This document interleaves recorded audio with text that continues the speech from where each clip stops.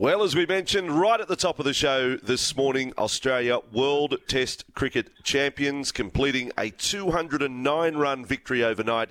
India all out in its second innings for 234. So much to unpack out of the test, though, it must be said, right from the toss. The SEN coverage has been absolutely brilliant. Part of it, Bharat Sundaresan, has been good enough to stay up late to review the championship-winning effort of the Aussies. Bharat, welcome to the program.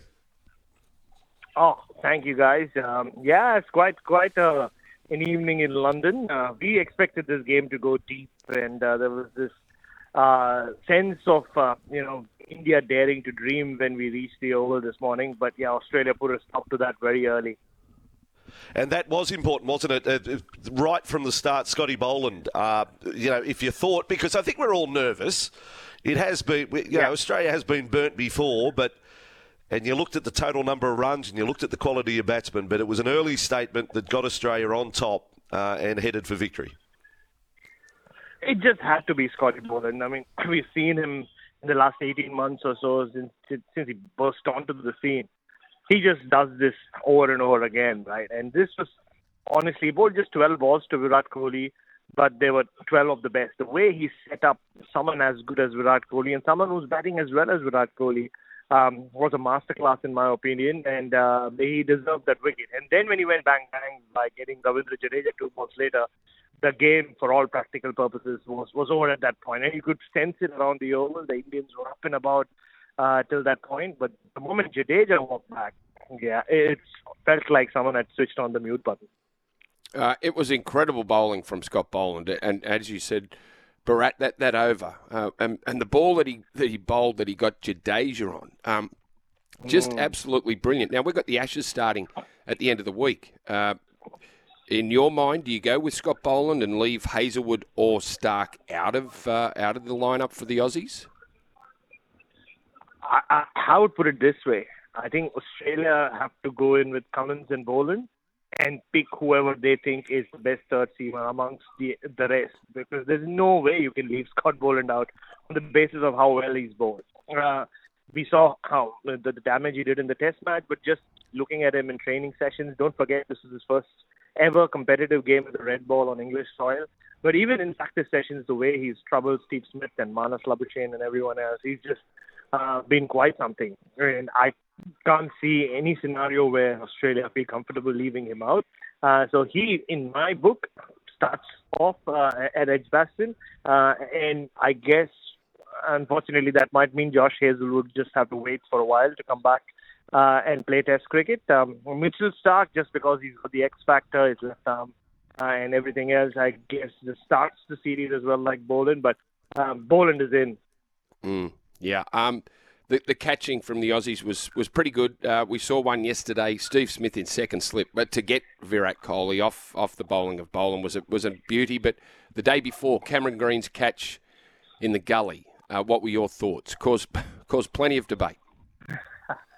A lot of debate, and got me a lot of hate from India because I stuck my neck out and said it was a clean catch.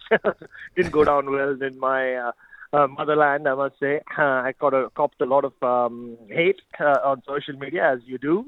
But no, if we thought he had pulled off a stunner in the first innings, which was a stunner away to his right, this was even better. I mean, the fact that he's 6'7" inches tall, for him to come down the way he did and to clasp that ball just before it hits the ground was a sensational effort. And I think he's just, he's been around for 2.5 years or so in international cricket. Already he's right up there in the top 5 best gully fielders of all time, and I'm not even kidding. I think it'd be tough to argue against that.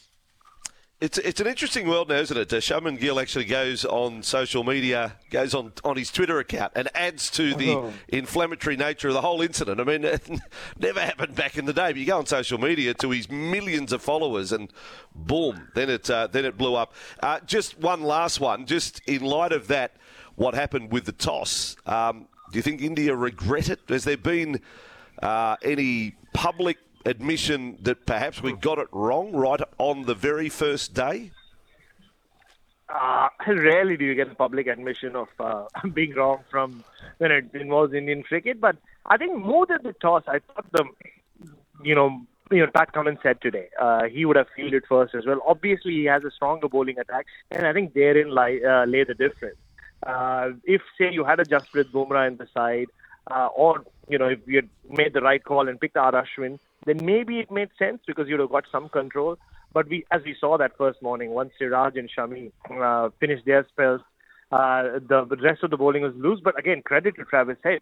The innings he played just broke the game, and more or less India could never recover after that Travis Head knock. So as well as he played, I think India maybe played into their hands with the bat call in terms of their selection. I wouldn't criticize Rohit Sharma for having fielded first. All right. And Travis Head, player of the match, by the way, with that 163 off 174 balls. All right, Bharat, we'll let you get to bed now. Thank you for staying up. And we can't wait for the Ashes to begin. And it is right on our doorstep right now on SEN coverage. All our listeners will be tuning in. Thanks for your efforts over the last 5 days, and bring on the Ashes.